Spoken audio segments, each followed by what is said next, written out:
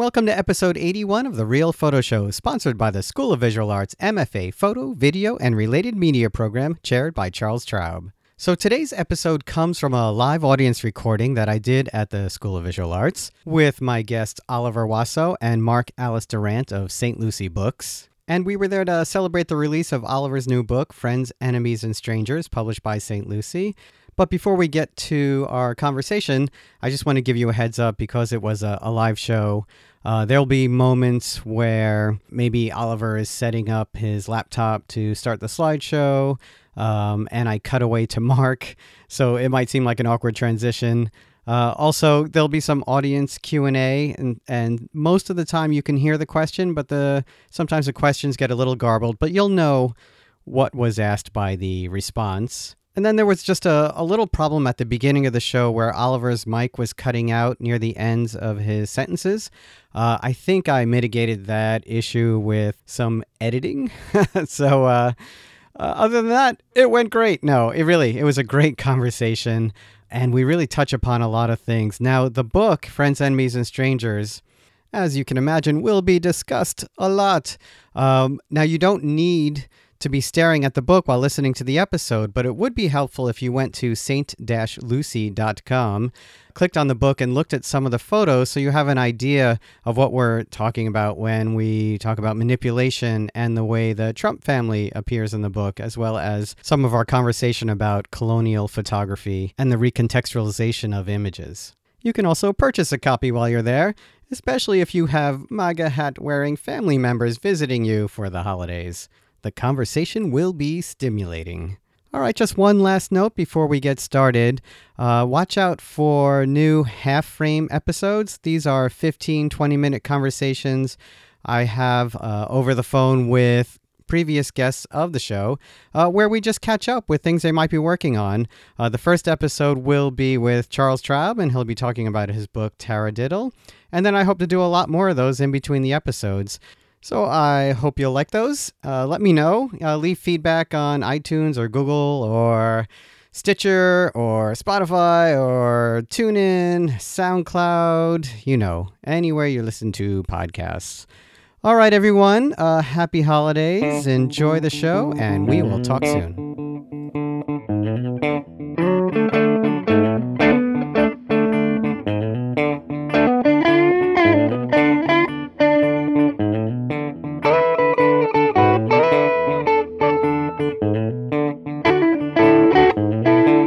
Thank you all for coming. And let me just say up front, thank you to the School of Visual Arts MFA Photo, Video, and Related Media program, chaired by Charles Traub. And special thanks to Liz Zito, who is always so helpful in scheduling everything I do here. And of course, Seth Lambert, who is always setting up all my equipment for me. So thank you. So we have Oliver Wasso here and Mark Alice Durant of St. Lucie Books. And we're here to celebrate the release of Friends, Enemies, and Strangers. Thank you. Friends, Enemies, and Strangers. This book was a collaboration, really, between you and Mark. St. Lucie didn't really start out as book publishing. No. St. Lucie is originally an online journal that I started in 2011, which has various agendas. But basically, it was meant to have to house, archive essays I had written for various publications over the years and monographs, and then to give myself permission to write new things that editors of various journals had said no to. And also a big part of St. Lucie, the website, is conversations with artists and curators and critics and photographers. And so much like your program, it was really a way to kind of, and so we were talking about this earlier about, celebrating community, but also sort of deal with our own loneliness about, working in isolation sometimes and just wanting to have a larger conversation with people in depth about their work. And so that was started in 2011, and then 2017 made a decision to start publishing books. So we've only been doing it, I say we, it's me, yeah. But for 2 years, and it's been 4 books so far, and Oliver's is the latest. Right. And so then how did this project come about? So Mark, who I've known for some time, contacted me. He asked me if I was interested. I'd been working on a series of portraits for some years, and he had seen had also been doing a series of images I called rogues that were mostly meant for the internet. They were posted on the internet. They were pictures of the Trump administration and the various sort of cronies and the hooligans and people in Trump administration. And he had suggested the idea of doing a book, Friends and Enemies. And then we tossed that, which I liked very much. I liked the idea of working with Mark. So from our conversation, one of us, I don't remember which one of us, came up with the suggestion of including vernacular photographs also, which was another sort of peripheral interest of mine. It was an opportunity for me to synthesize those three interests of mine and see what happened when I kind of banged them up against each other. Yeah. Well, can I just say that it didn't seem like a peripheral interest to me. I mean, since I was aware of the portraits you were doing of your family and friends, and also the Rogues Gallery once Trump had won the election in 2016. But your online presence, mostly on Facebook, but also on Instagram, had a lot to do with these vernacular photographs, largely portraits, pictures of people that you had been collecting and sort of curating and making these sort of curatorial decisions on how to present them online. And that was a big part of creating this community, online community, and getting people to respond to images. And so to me, like, the vernacular photographs were already a big part of your practice. So it made sense to bring those in because it wasn't, to me, peripheral. You had crowdsourced some of those images, right? Crowdsourced them? Yeah. You had enlisted people to help you collect imagery? Well, until very recently, none of the actual images existed as physical prints. I only they were crowdsourced in the sense that the objects themselves were uploaded by other people. Okay. And then I collected them, curated them, which I know is for some people a problematic word, but I actually like curated the images all within a kind of social media space. Which, I was interested in the way that they became active within that space, and they were reanimated and given new life. So when I say peripheral, I guess I only mean the first 30 years of my career, such as it is, I had never taken a photograph, never included a person in my work. So it wasn't peripheral as much as it ran parallel to, but the two worlds never really intersected. Yeah, and at some point I started thinking about the connections and the relationships between these images. I mean, again, what we're calling the rogues, those were done as a project initially just to raise money for Planned Parenthood and the ACLU. They were born of kind of an inability to work in the studio after the election. In fact, I was just telling these guys the last time I sat in this chair here was Wednesday morning, do you remember, after the election, 2 years ago, a little more than 2 years ago, where Marvin Heiferman and I had committed to what we thought would be a celebration. Oh. And I literally, I sat here and wept in front of people. And you say it was difficult to figure out how you could possibly work, how you could create work. And so those, they were really born, they were not meant to be necessarily seen in outside of a virtual realm, outside of a social realm. And then I did make prints to raise money. But when Mark, approached me for the book, what the book allowed me to do was to start looking at connections between these bodies of work and to create juxtapositions that gave them meanings that aren't necessarily their original.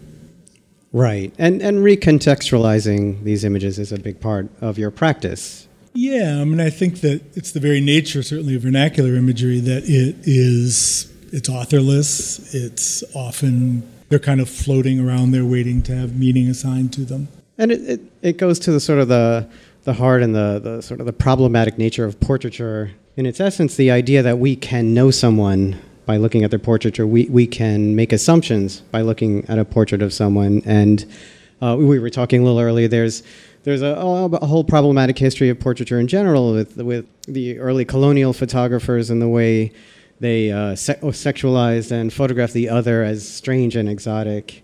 And the way you play with these photos, the way you alter these photos also, brings out that kind of strangeness as well. And, that could be used for harm as well. And So when I was looking at these, I was thinking of the portraits from the portrait series, more or less so, and then the Rogue series kind of coming together as this way of understanding the representation in the Rogue work, the way of you showing the anger and the sort of the outrage that you wanted to express by creating the Rogue's portraits. Well, one of the reasons why I never did include people in my work is I've always had a sort of deep distrust of photography's ability to capture any kind of a truth, or all the sort of typical sort of postmodern framework for photography. I've always sort of has been part of my DNA. I just have never.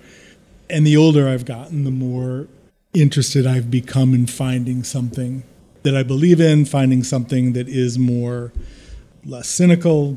And yet I've never been able to give that up entirely. I mean, it's like I said, part of my DNA. So, at some point, I thought it was sort of strange that I collected these images, whether I physically collected them or collected files, that had this kind of had a lot of they're really poignant images, and they really sort of resonated humanity and because I didn't know the author, I didn't know the intent or anything. In some ways, that allowed me to kind of engage with them, right? Because I didn't feel like I was being manipulated. I was in control of their meaning in some ways. And at some point, I realized that there was something missing, like in my own work, that was something I should explore. And so the first image in the book is a photograph of my brother, who was a very sort of important figure in my life. He suffers from schizophrenia, and it was sort of has always. I've built many aspects of my work around my relationship to him and his sort of tenuous relationship to reality. And I just sort of decided to go in there and photograph him and see what would happen. And I did that in a way that, I'm using 19th century studio photography techniques, a lot of the backdrops. Yeah, a lot of post-production is involved, a lot of, the sort of collapsing of painting and photography. There's still a lot of distance involved in them and a lot of distancing mechanisms involved in it. But it allowed me still to get to human, for lack of a better way to put it. And that was, that one of the reasons why I was so interested in working with Mark is I think that's I've had many conversations with Mark, and he's often been a reminder to me of, whether he knows it or not, of the kind of humanity in photography, for lack of. Right, and also, Mark, you were interested in that connection to portraiture and painting in the work as well. Oh, absolutely. I mean, one of the things that really struck me, especially when I saw the Rogue's work, was just how to picture rage, right? Many of us felt enraged by what had occurred. And, many people felt a sense of paralysis and depression. And Oliver decided to basically embody this sort of this anger and to put it to use. I mean, not only for have it to be a kind of cathartic experience for those who saw it online, but also to help raise money for Planned Parenthood and the ACLU. So it occurred to me at that moment that, and maybe it's just my lack of a sort of subtle emotional, landscape, but really since the election, the sort of two things that dominating emotions for me have been rage and tenderness. Anger, a lot of anger, constant anger, and incredibly focused tenderness towards my friends, towards my students, towards people that I love. And I felt suddenly that this range of photographs in Oliver's work, the vernacular, the portraits of his friends and family, and this Rogues Gallery of the Trump administration, encompassed this sense. And this is something that we've often talked about as well, is that one of the things that we love about photography is that it's democratic, tendencies, or that it's a relatively democratic medium, right? In other words, many of us have taken photographs. Many of us have been photographed. We look at photographs. To quote a 40-year-old, essay by Susan Sontag, photographs are as common as furniture, in our everyday environment. And I'm interested in that sort of a broad embrace of photography, right? That it all matters, right? The fine art stuff and the vernacular stuff, the commercial stuff, the fashion, the documentary. And Oliver, as far as I could tell, had similar sensibilities, and that manifested in his work. And I thought this is a moment where these pictures make so much sense to me, and that's when we started a conversation about it. right. I also, you mentioned, did you mention Orientalism before? Well, yeah, I was talking about the sexualization, which was they would call it Orientalism, right? The way women were photographed from the Far East and all, in these very sexual poses, right? Yeah, just that struck me because there's a section in the book that deals with. I should mention, by the way, that there are two written. There's a short story written by Rabih Alameddine, and Rabih is. Photograph is in the book also, and I've shot him he's from Lebanon, and I've shot him in a very overtly sort of traditional, like a Gérôme painting or something, Orientalist sort of way. And I am interested in the sort of, I don't know if it's kitsch or just the taboo of the wretched excess of the painted photograph and the exoticizing right. of the wretched excess of a painted photograph. Okay, I think we're done here. Like that. I know. Right, I'm just going to steal that. I think there's something really indulgent about painted photographs. That is, the paint is meant to subjectivize, and often it's done with this kind of blush on the cheeks, exaggerated. If you look at in the Second World War, a lot of the Nazis had cigarette cards, these trading cards, right. And very often, so you could get a picture of Goebbels with, blush on his face and stuff in your cigarette pack. And they look very much like social realist, Chinese and Soviet social realist paintings or American propaganda posters. They're heroicized. They're not just heroicized, but also there's a strange, but also there's a weird over the painting of the photograph or the making of paintings that look somewhat photographic, that sort of occupy that strange space between painting and photography that really interests me and seems somehow connected to or a easy conduit to exoticizing kind of decadence that appeals to me and also kind of repulses me. And which can be seen in the work, the way you manipulate the images, right? and it can be seen in the people too. Yes. I mean, one of the things about the Rogues is that it in some ways they go against everything. I mean, they're really just.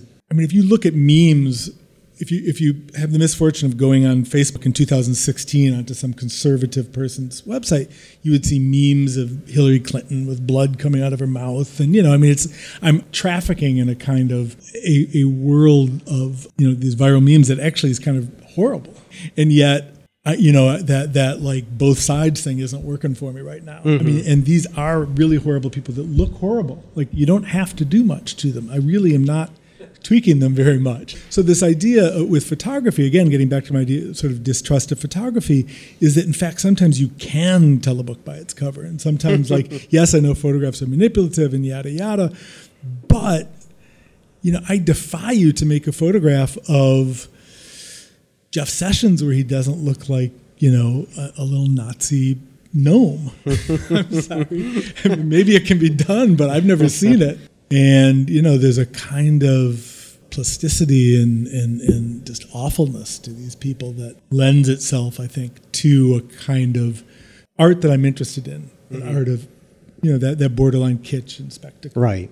And decadence that I'm always interested in. I called it a pictorial garishness you were applying to these white nationalists, right? Speaking of Rabih Alameddine's essay, it's a very personal story that he's telling. Right? A complete lie, which is also right. Yes, and it is personal, but right. It's not. But it sounds like it's very diaristic sounding, and it's about disappointing your father and not being able to live up to being a man in some ways, right? Mm-hmm. And having this sort of much more gorgeous, manly brother that everyone prefers and all, and it made me start thinking about how personal is this, because on the face of it. It seems like this collection of work that you have perhaps very little attachment to. But you told the story of your brother. That story of your brother and the kind of emotional rage that went into showing this work is the part of it that makes it personal, right?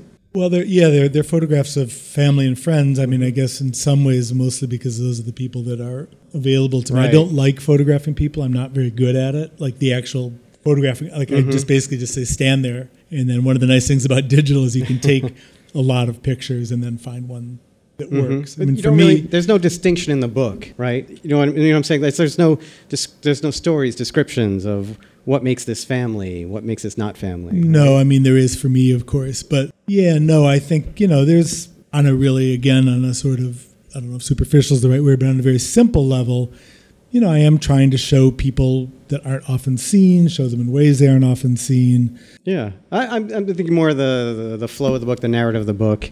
It doesn't necessarily read as a... So it's... I think Jeffrey Saltz called it a yearbook. Am I right about that? I think he used that word. He used word yearbook as opposed to family album, right? And so it has more of a distance to it in that sense. Well, when you look at yearbooks, it's interesting. I hadn't really thought about it. I forgot he had said that. But when you look at yearbooks, it's funny, especially when you have the benefit of time and hindsight. When you look at yearbooks, they are like, they're funny often. They speak of a particular moment in time, and they speak of types. Like when you look at a yearbook, right. when you look at a yearbook, oh, there's the jock, there's the freak, there's the the criminal, the most likely, there's the nerd. Yeah, and we kind of break life. Portraits do that in some ways. They no matter how hard you try, people are types. And then the closing essay by Matthew Weinstein called Psychic Frenemies, right? It's more of a description of you in a sense. It's more a description of your philosophy and your ideas about your love-hate relationship. He calls you a recovered art dealer, I think, in there. I'm still recovering, perpetual recovery, yeah. Yeah, that was, I didn't know that's what Matthew was going to do. I asked him actually to write something because I like his writing, and he decided to write about me or the bodies of work, and I liked it. And he mentions your interest in manipulating work is pre-digital. It is. Right? Yeah. I think the first series on your site is UFOs. In the early 80s, I did a lot of photographs of just floating objects and things. Yeah, I really didn't. For 10 years, I was working without a computer, and in some ways, Photoshop complicated and undercut a lot of the sort of critical foundations of my work. What do you mean by that? Insofar as I could talk about my early work as being about, typical issues that photography's always been involved with, about, reality and questioning whether something is real or not, and, sort of playing off of the audience's expectations of what a photograph is. When digital technology came along, that suddenly no longer really became an interesting question anymore, because we just assume that a photograph is a plastic thing that is, has much less of a foot in reality. So in some ways, it just forced me to cop to some of my more Baroque passions without the maybe the critical foundation to stand on. Yeah, and then Mark, when I was reading up on you as well, and that's where I found that funny intersection of your interest in the sci-fi and the UFO world. So I've been interested in what I call ATOS, all things outer space. And I think part of it is generational, perhaps. There was an interest in the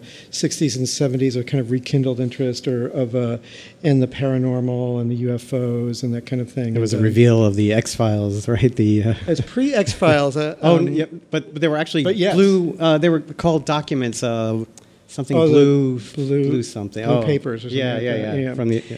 Absolutely. So I read all of that stuff when I was a kid, and I was quite, But anyway, that's what I love, that aspect of photography, these sort of marginal histories or these sort of marginal archives. And I was teaching at Syracuse, and I shared an office with Jane Marshing, and we discovered our mutual interest in ATOS. So we... when we left Syracuse, I moved to Baltimore, and she moved to Boston. We proposed to do some projects together around spiritualism and photography. So we organized a panel at CAA about 19th century spirit photographs, and then CAA asked us to guest edit their journal, which we did. And so those were all sort of, again, looking at how new technologies, or what Jeffrey Sconce calls the technologies of disembodiment in the 19th century, how they were used to picture the otherworldly. And then we started thinking about, what are contemporary artists using? How are they using new technologies to deal with similar issues? So Jane and I organized a show called Blur of the Otherworldly, Contemporary Art Technology and Paranormal. Yeah. So, Oliver's, I can't remember, Oliver, you weren't in that show, I don't think, but we did use your work when we guest edited the CAA journal, I believe. It's funny, people would often come up to me and ask me about my interest in UFOs and whether I have no interest in UFOs I don't believe in them. I've never, I was raised, by a very rational German mathematician, and it's just, that too is just part of my DNA. I have no interest in that. But I am interested in lies and deception, and I'm interested also in hallucinations and sort of spiritualism, I guess, is manifest through as a kind of separation from reality. So UFOs do interest me in that regard, as these kind of as visionary things, and as as a sort of the ultimate, I guess, photographic lie. And I also have a deep interest, and I've always had an interest in, I guess, what one could call kitsch, although I think it's more complicated than that. But growing up, Mark and I have talked a lot about our mutual interest in album cover arts. I'm a big fan of Roger Dean and kind of bad surrealism, which also strangely has been, the internet and digital technology has kind of messed that up for me too, because now there's just like every 13-year-old kid in the world has access to this like technology where they can make these amazing, surreal, hallucinogenic landscapes. And then you realize that, well, geez, that's...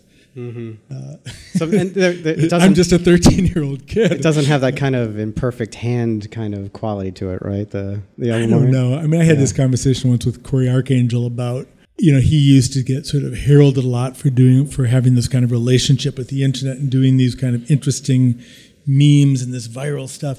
And then one day he realized that he would come up with these ideas that, like, let's have a cat walk across the piano until it's playing, Mozart, and then I'll edit it. And he realized that like all these 14-year-old kids in their basements were doing this also. It's kind of like, at what point, is it something that one engages with critically, or are you just indulging yourself? Anyway, that's a long way of saying that I have an interest, and I would like to think it is one that I have a critical eye on it, but I'm also just a 13-year-old boy at home who likes Did that growing up with a father who's a mathematician, does that influence the way you work, the process that you have? Do you feel like you have this sort of regimented way that you work with the photographs, or did you reject that completely? No, my mother is a social worker, and she was 26 years younger than him, so I had a real sort of yin-yang kind of upbringing. But no, I think if anything was formed, he was a survivor. I mean, he fled the Nazis, and he was born in 1909. He was quite old. He was 50 when I was born, and he was just a very deeply cynical guy. Not cynical, pessimistic. He would sign letters to me, "All is well if not too much is expected." Oh, wow. So, wow. So I kind of inherited that. When did your interest in art begin? Did you grow up in New York? No, I grew up in Wisconsin. Oh, okay. I moved here in 1979 when I was 19, and I had no interest in art. I had a friend who, I made films and took photographs and Super 8 films and stuff. In college? Or? No, I didn't study art. I went to a media studies program at Hunter College here in New York. No, I had a friend when I was 19 who worked in a gallery. It was called the Terry Dintenfass Gallery, I think. Do you remember that? On Upper East Side. And he would come home and he would talk all about these artists. And I remember thinking how weird it was that they always talked about the artists' names but not the artwork. And I can't even get my brain back to that point to frame it. But I had no, for me when I was growing up, art was album covers, photographs of, mountains and things and calendars, or... I knew the Mona Lisa, I knew Dali, but I had no interest in art. I had interest in pictures. Where did you think you were going when you were at Hunter? To the Mud Club. I don't know. No, was it sort of a media communication? I was interested in propaganda. I was obsessed with propaganda, and that's what I studied. And I could never figure out short of being a propaganda minister, I couldn't really figure out what I was going to do with that in my life, and I never did. And then when I was 23, I opened an art gallery because I started hanging out with more people that were making work, and I started looking at it, and I became more interested in art in my early 20s. But I was never one of those kids that could draw or anything, so I was just, it wasn't nobody ever said, you should be an artist when I was a kid. So then you went on to get your master's. Eventually I got... Trans Art Institute. I got my master's as an adult, because unlike the old days, you suddenly needed a master's degree to get teaching jobs. So I thought I would get a full-time job when I had kids, and then I decided against that at some point. But nope, I can't get back into your computer. What happened? We go to sleep? Yeah, I went to sleep. It wouldn't wake up. So, Mark, how did you get into how did you get into all this? When I was 16, 17, I was a high school dropout and sort of wandering around the streets of Boston. And this really happened. This media activist who looked just like Cat Stevens put a camera in my hand and said he wanted to work, his organization was called Somerville Media Action Project. And they wanted to work with youth. They wanted to do media skills to youth. That's a thing now, right? And so he approached my friends and I, and he said, for friends and me, and said, do you want to work this camera? And I just happened to be going to a Led Zeppelin concert that weekend.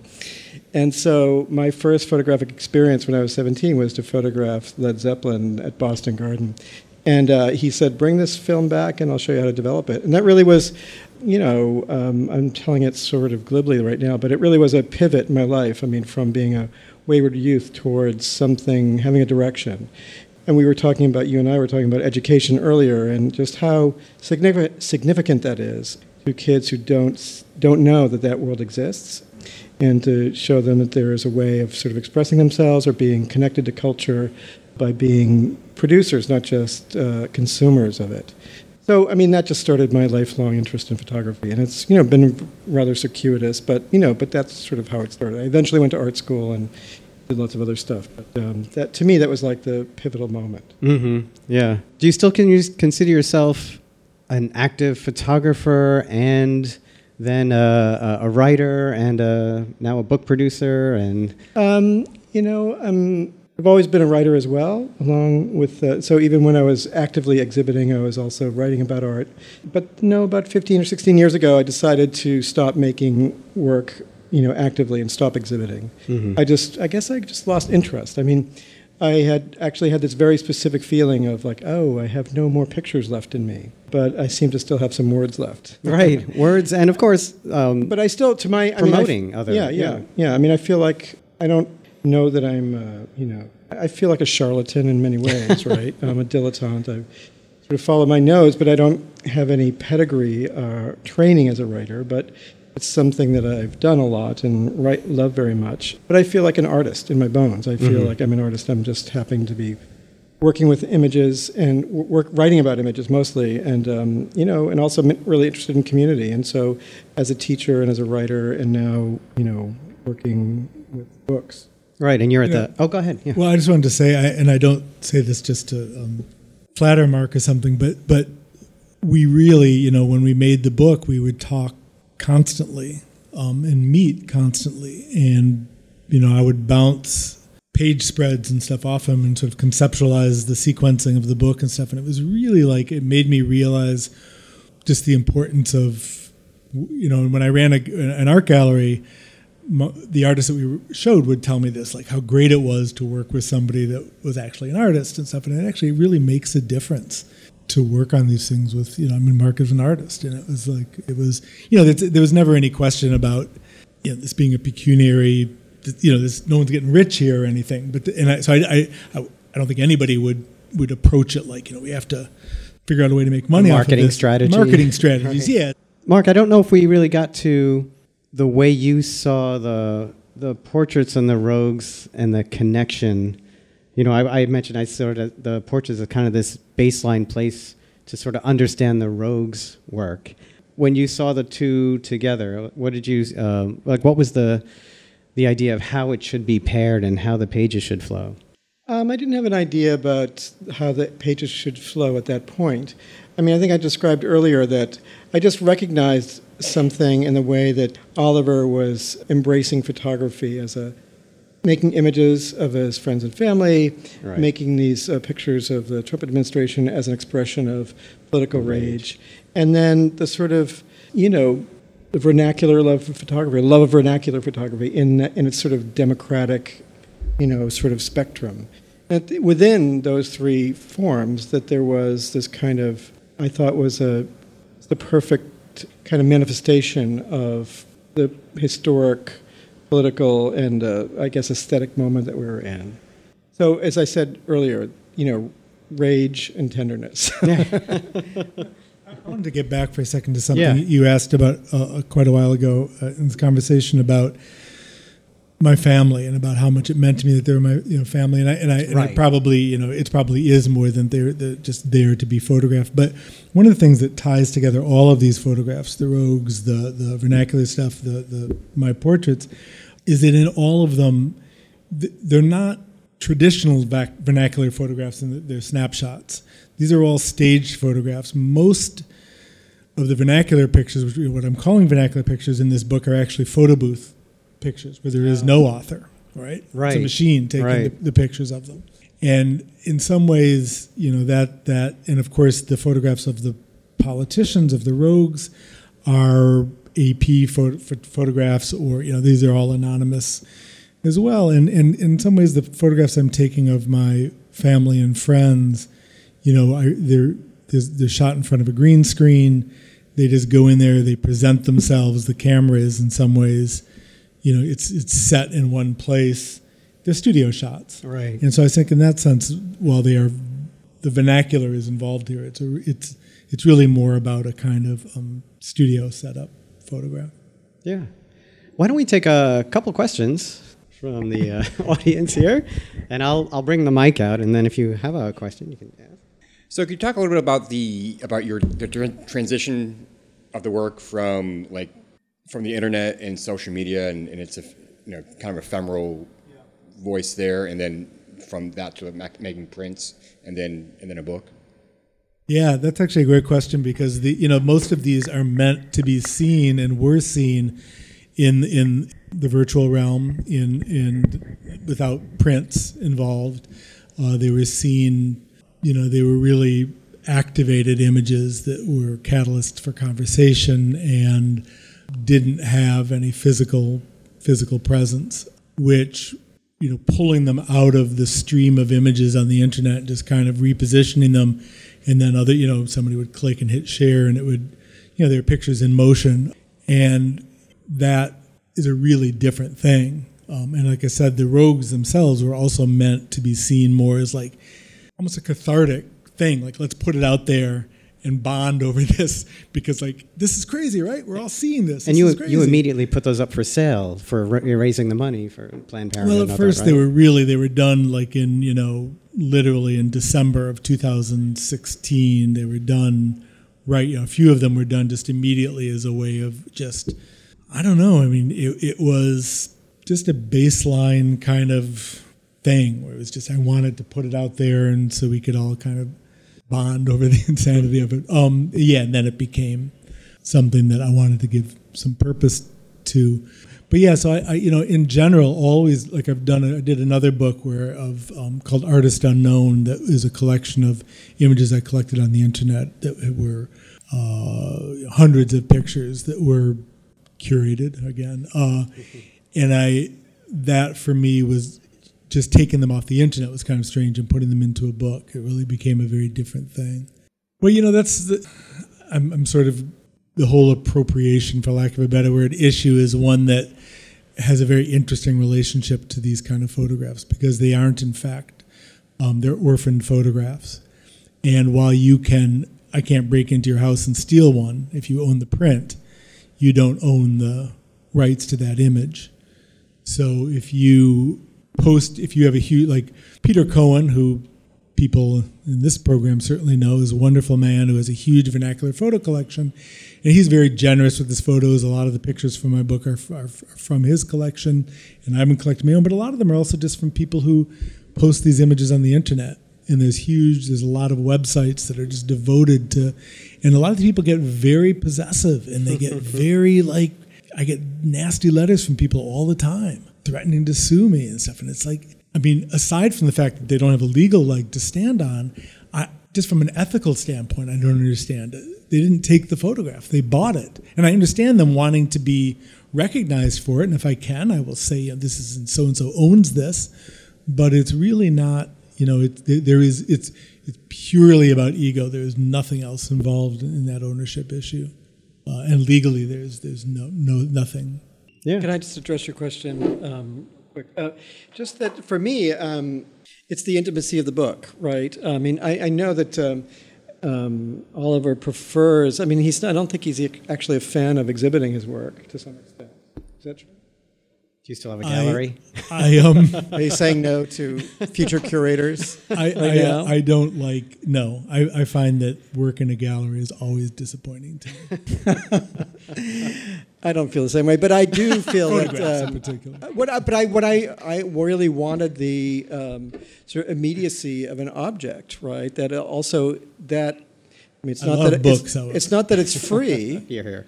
but it is accessible, right? I mean, once somebody asked me if I could have one, print of from Robert Frank's *The Americans* on my wall, and not have the book or the book. I said I'd have the book. I mean, I would rather have the book, than have this precious thing on my wall. I love pictures and love to have them on my walls, but I prefer the relationship between the images. And to me, that brings them alive, and that people can have a one-to-one relationship with them is really important. And so finding a way of distributing these ideas. In a way, also on the internet, as many followers as Oliver has, it's dispersed, and so bringing them together into a kind of coherent object was a worthwhile project, I thought.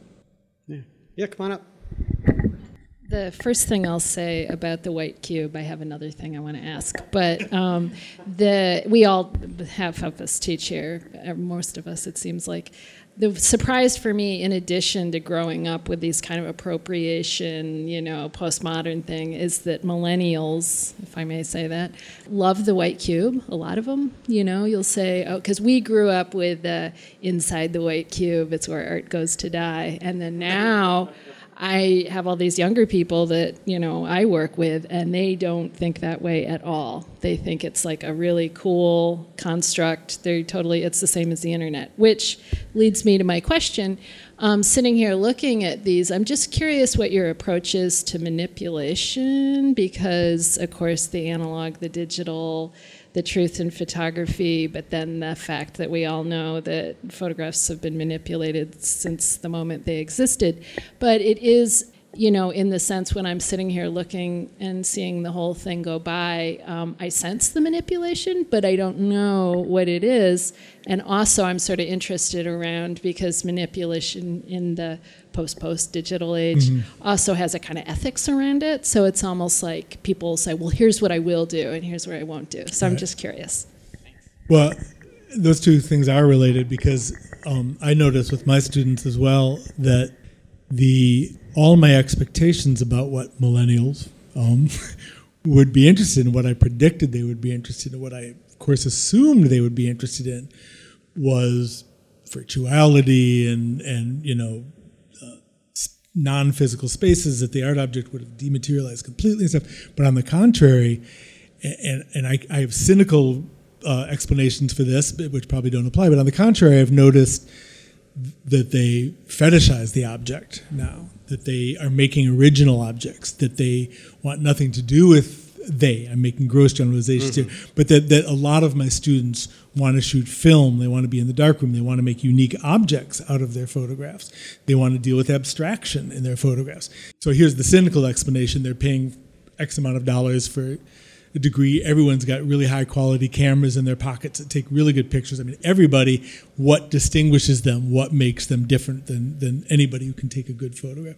That's a cynical view. I think there are also many other, I think there is a longing for the material, for the physical, for the original in this highly distanced and mediated world. And I think maybe the gallery interest is also a response in some ways to that, to the physical, social, being there thing, something which I don't feel at all. For me, I love the way my pictures look on the screen. I would rather talk to people about my art online. For me, the social space of the computer is a much more comfortable place. In terms of the manipulation of the images, again, I've always been more interested in post-production and manipulation, but for me, seamlessness has always been imperative. That illusion, the sort of seamlessness of how it's done has always been important to me. Even though it's all collage, everything's collage, it's not scissors and glue collage, although a lot of what you see now with younger photographers, I think, is meant to look that way. And yet, one of the things about a lot of the studio photographs that I'm playing off of, these 19th century studio photographs, is that while they would photograph people in front of a backdrop, there was always that line right at the floor where the backdrop meets which I just find so endearing. I just find it beautiful. Yes, it's about, we don't even try to hide that in some ways. So, I think that's manipulation is just such an interesting, ever-shifting space. One of the great books that Mark did with St. Lucie was with Laura Larson, the photographer Laura Larson. It's a book called Hidden Mother, and they're photographs from the 19th century that she weaves into a narrative of her own life and child that she adopted. But they're these great photographs of babies that were taken in the studio in the 19th century where the mother, because the exposures were so long, the mother had to hold the baby, but they didn't want the mother in the photograph, so they would put a blanket over her, hence the hidden mother. And it's super creepy and weird and speaks to the fact that they didn't think it was super creepy and weird. I mean, that sort of speaks to this different relationship we have to photographs. But that's an example, I think, of where a kind of manipulation, where something tells you a lot about, the zeitgeist of the time. It's, special effects, I guess. Yeah, but when you did transition from the darkroom to Photoshop, did any of your philosophy on the ideas change as well, on what manipulation should look like and what it should represent? No, I think I became more interested in that sort of uncanny valley space, that space that is less, where you really can't tell if something is real or not. And that, I think, is a space that's becoming really interesting now with these, I don't know if you've seen like Instagram celebrities that aren't real people, right? I mean, that's just crazy.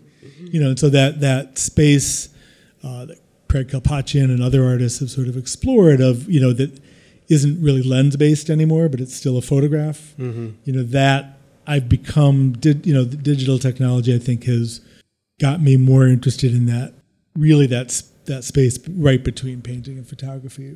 Some new... Yeah. I think we could... Oh, yeah. Sorry, go ahead. And I just found the backdrops, wonderful things in themselves. Thanks. Well, that's, as I mentioned before, for 30 plus years, I was basically gross simplification, but a landscape photographer. I was, for me, photographs were windows into spaces. And a lot of my interest was in romantic landscape painting, Hudson River painting, and the kind of its relationship to cinema and blah, blah, blah.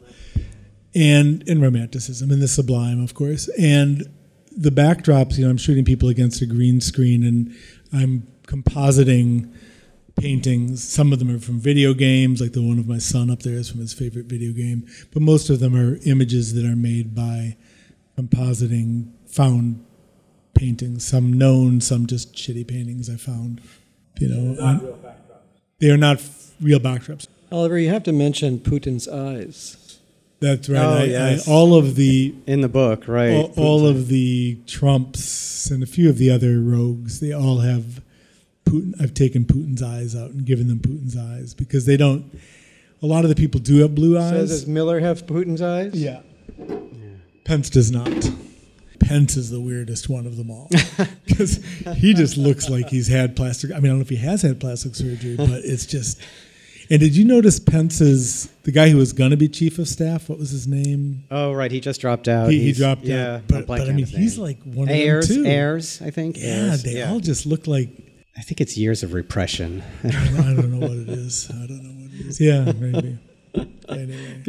Yeah. Please, Liz. Hi. Well, I'm such a huge fan of your Instagram, which we've been talking about a little bit. But I think one of the things I love about it is you do post consistently. So it's very clear you have a huge archive. Yeah. So I'm curious to talk a little bit about that process of remaining consistent about posting. But what I really want to know is when you're collecting your images on the internet, what words you're using to search for them. Well, I'm not using words to search for them. I'm going to places where I find an aggregate, of them. And one of the interesting things, I mentioned Peter Cohen before, who has this huge vernacular photo collection. And when you go to his studio, to his apartment or loft or whatever it is, where he's got literally, as you've been there, probably hundreds of shoeboxes, full or boxes filled with photos that he collects. And he's given them categories. And I asked him how he came up with his categories, and it was the same way I did. It was just like suddenly one day you notice I've got 300 photographs of women with guns, and it's not that each one of those could be in a different category, but you're interested in photographs of women with guns, or some of the birthday parties and Christmas trees and stuff like that are more natural typologies. But basically, I just there are many places, and Pinterest has changed everything now, but there are just many places out there on the internet where people who are interested in the kind of closed set of the analog world. In some ways, I only post analog images for the most part, and that because that's a closed set now, the kind of the interesting stuff is getting surfacing and being distributed, and it's I think that I collect a lot of images that other people collect, and so it's I don't know if I'm answering your question except to say that I don't use keyword searches, but I do make categories. So there'll be like twins or signs, strange kids, and things like that, and there's just a lot of crazy stuff. It's a huge archive, the internet. My first exposure to doing something narrative, let's call it, or constructed out of vernacular pictures was Michael Lessie's Wisconsin Death Trip. Sure. And I find it surprising nobody references it anymore.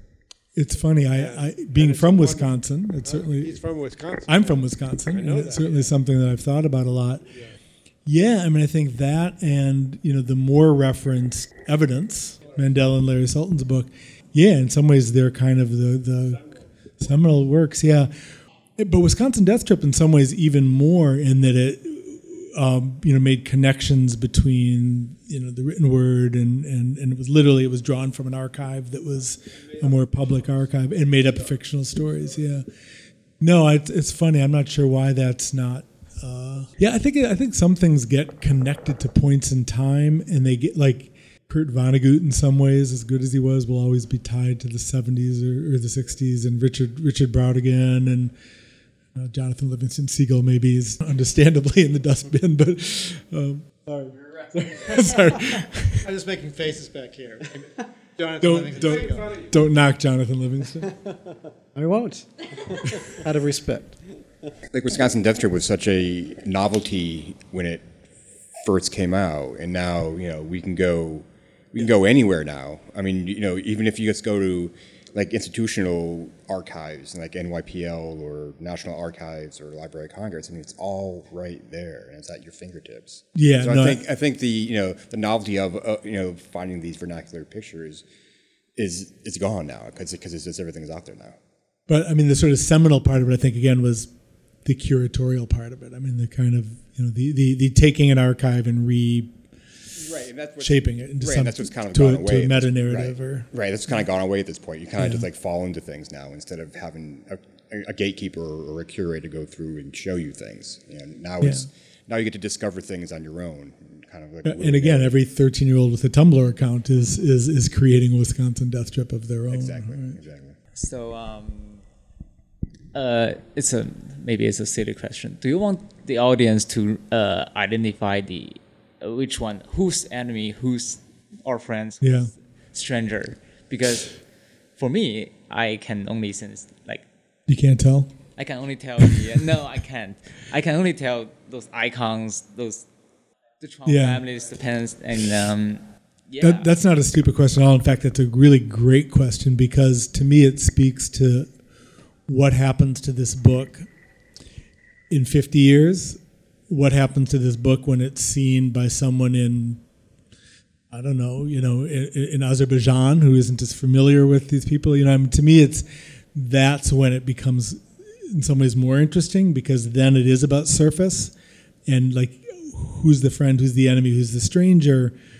When you really don't know them anymore and you no longer have the point in time, it becomes more, the faces become more what indicates it. I think that's interesting to me that I don't know what's going to happen. I listen to protest songs sometimes from the 60s or even songs, that the other day I heard a song that mentioned Eleanor Bumpers.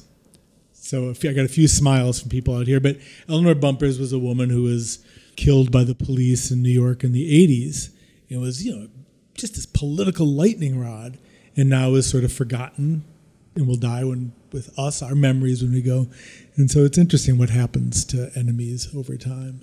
Oh, go ahead. Yeah, I just would like to address that a little bit. So I have said numerous times that I feel like Oliver's book is a book of the moment, but what he says about it being seen by future audiences or by audiences that aren't familiar with the American political landscape is an interesting one and something that we did think about, because it seems to me that, this distrust of thinking that photography can reveal something about the interior life of a person when all photography can do is deal with exterior is, something that's one of the paradoxes of photography, right? Particularly portrait photography. Yet some photographs do reach us or move us for sometimes personal reasons or inexplicable reasons. And I think Roland Barthes deals with that in depth in Camera Lucida. But there's also something about the spectrum is, it's fluid, right? There's friends, enemies, and strangers, because I have people in my life who are sometimes all of the above in the same moment. I love you, I don't know who you are, and why are you thwarting me? So I do think that that this idea that a person could be a friend, could be an enemy, could be a stranger, and that, we don't always know. And that we we project, obviously, our own desires onto other people. Particularly, always, of course, but in photographs we can do that, almost without their responding, right? Because they're inanimate objects at this point. So I do think that there's a way that these photographs can activate our imaginations, both on a personal and emotional and psychological level, as well as a political level. And I think depending on how close or distant you are from this particular, political moment that this book comes from, in some ways will affect how you read it. But we're interested in that kind of flexibility, as we are in that kind of flexibility of photographs in general, that photographs finally are inscrutable objects, that they are paradoxical in that they are very obvious, they're pointing to something like this person, right? But then they are also kind of inscrutable, somehow we can't, or enigmatic. We can't quite understand what they are. They're pointing at something, but we're not quite sure what they're pointing at, right? So there's always that sort of, and I guess that's that uncanny thing that Oliver was talking about, it's familiar and strange simultaneously. And in 6 years, when Donald Trump finally wins that Nobel Peace Prize, these will be his heroic portraits. Yes. We'll see them as heroic. Well, it is funny to there's 17 of the rogues have been made so far, and I've drawn X's through, I think, 8 of them at this point. And I guess what's his name, Chief of Staff, John Kelly. John Kelly is the most recent to go. Yeah. So one of the things we haven't touched upon is this notion of bookmaking. And I Mark, I just wanted to ask you a little bit in the way that you see the sort of the book publishing industry now and the way you approached it. Was that a sort of reaction to the way the industry was sort of handling artists and photographers? No, it's not a reaction. Again, as somebody who learned about studied photography in the 70s and 80s, books were really the primary way that we discovered photographs, right? And so books were really, in some ways, not only the conveyor, but also the form of how photographs work together, right? So in that sense, there's just a great love of the tradition and the importance of books to photographic history. Mm-hmm. So there's that, right? And then, with, I guess, in the last 10 or 15 years, there's been an explosion of small publishers, self-publishing and that kind of thing, which is quite wonderful. And it reminds me to some extent of the sort of DIY sort of punk movement in the sense that people just, we're not going to wait for the gatekeepers, we're just going to do it ourselves. And so I've been a fan, and I go to all the art book fairs for years and have gotten to know many of the people who are publishing small books or small publishers are people I've known, through, photography or various things. And so I've just been interested in the phenomenon. And as I said, I started St. Lucie, the website, the online journal, in 2011. And so in 2016, I was shopping a book around, my book 27 Contexts, an Anecdotal History and Photography. And around the same time, I heard of Laura Larson's book, Hidden Mother. And I contacted her and I said, so who's publishing your book? And she said, no one. And I said, why not? She says, well, because people say they don't know what it is. It's not a memoir. It's not a monograph. It's not criticism. It's not theory. It's none of these things, and it's all of those things. And I said, it's so funny because that's exactly what people are saying about my book. They're really interested. They like it. They're supportive of me, but they're not sure what to do with it because it's in between all of these things, right? And I really just at that moment, talking to Laura, I thought, oh. Again, it's one of those pivot moments, and I just thought, oh, maybe it's time for St. Lucie to do that. So where I had felt frustrated by the lack of commitment from publishers, I suddenly felt liberated. I saw the landscape open up, and I contacted Laura and I said, I'm thinking of starting to publish books with St. Lucie. Are you interested? And she said yes. And that's how it started. So it's only been 4 books. Wow! But it's been a learning curve and a pretty challenging learning curve. But it's really extraordinary because it's again a community of people, small book publishers who are generally very supportive of one another. There are many, many challenges, of course, but it's a way of engaging, images, texts, objects, and community. And teaching to some extent in a way that I always have. And so in some ways it all kind of coheres in this project. One of the few areas where the kind of utopian promise of the internet and digital technology has actually manifest is in self-publishing of all kinds, whether it's, and this isn't really self-publishing is because, I associate myself with St. Lucie Books in doing this book, and I like that connection very much. And I'm in a group of like-minded people that I respect who've also done books, and I get to work with Mark and everything. But it does circumvent, the gatekeepers. It circumvents the market in some ways, and I think that happens. That's happening across the board now in the arts in ways that is really exciting, and I just don't see a downside to it anywhere. Yeah, I think that. And I should also say this book was, it was funded through Kickstarter originally. That's right. So Mark has great designers he works with. He has good printing people and stuff, and the ability to contextualize and promote the book. But the actual you pre-selling books using digital technology, using the internet. Yeah, I think the ultimate subversion of the larger book publishers started with self-publishing and the online publishing, but then I think people discovered that there was no distribution. It was too insular. It was too difficult, and so I think what came out of that then were smaller, more independent publishers, which kind of is that sweet spot between the do-it-yourself and also having some sort of structure and distribution, right? It's not to say that people like Aperture aren't doing great things. Absolutely, yeah. And MacBooks, which is now in some ways rivals Aperture, started as a kind of alternative, and now it's become its own empire. Right. But again, it wasn't in. I don't do what I do in opposition to anything. It's just out of a need to do something, and maybe just trying to find the kind of the open path. Yeah. And it's to do it yourself to some extent. Yeah. I think we've gotten to it all. What do you think? I'm good. Did I miss anything? No. Thank you. Thank you, Oliver and Mark. So thank you. Thanks to you, Mark. Bye, everyone.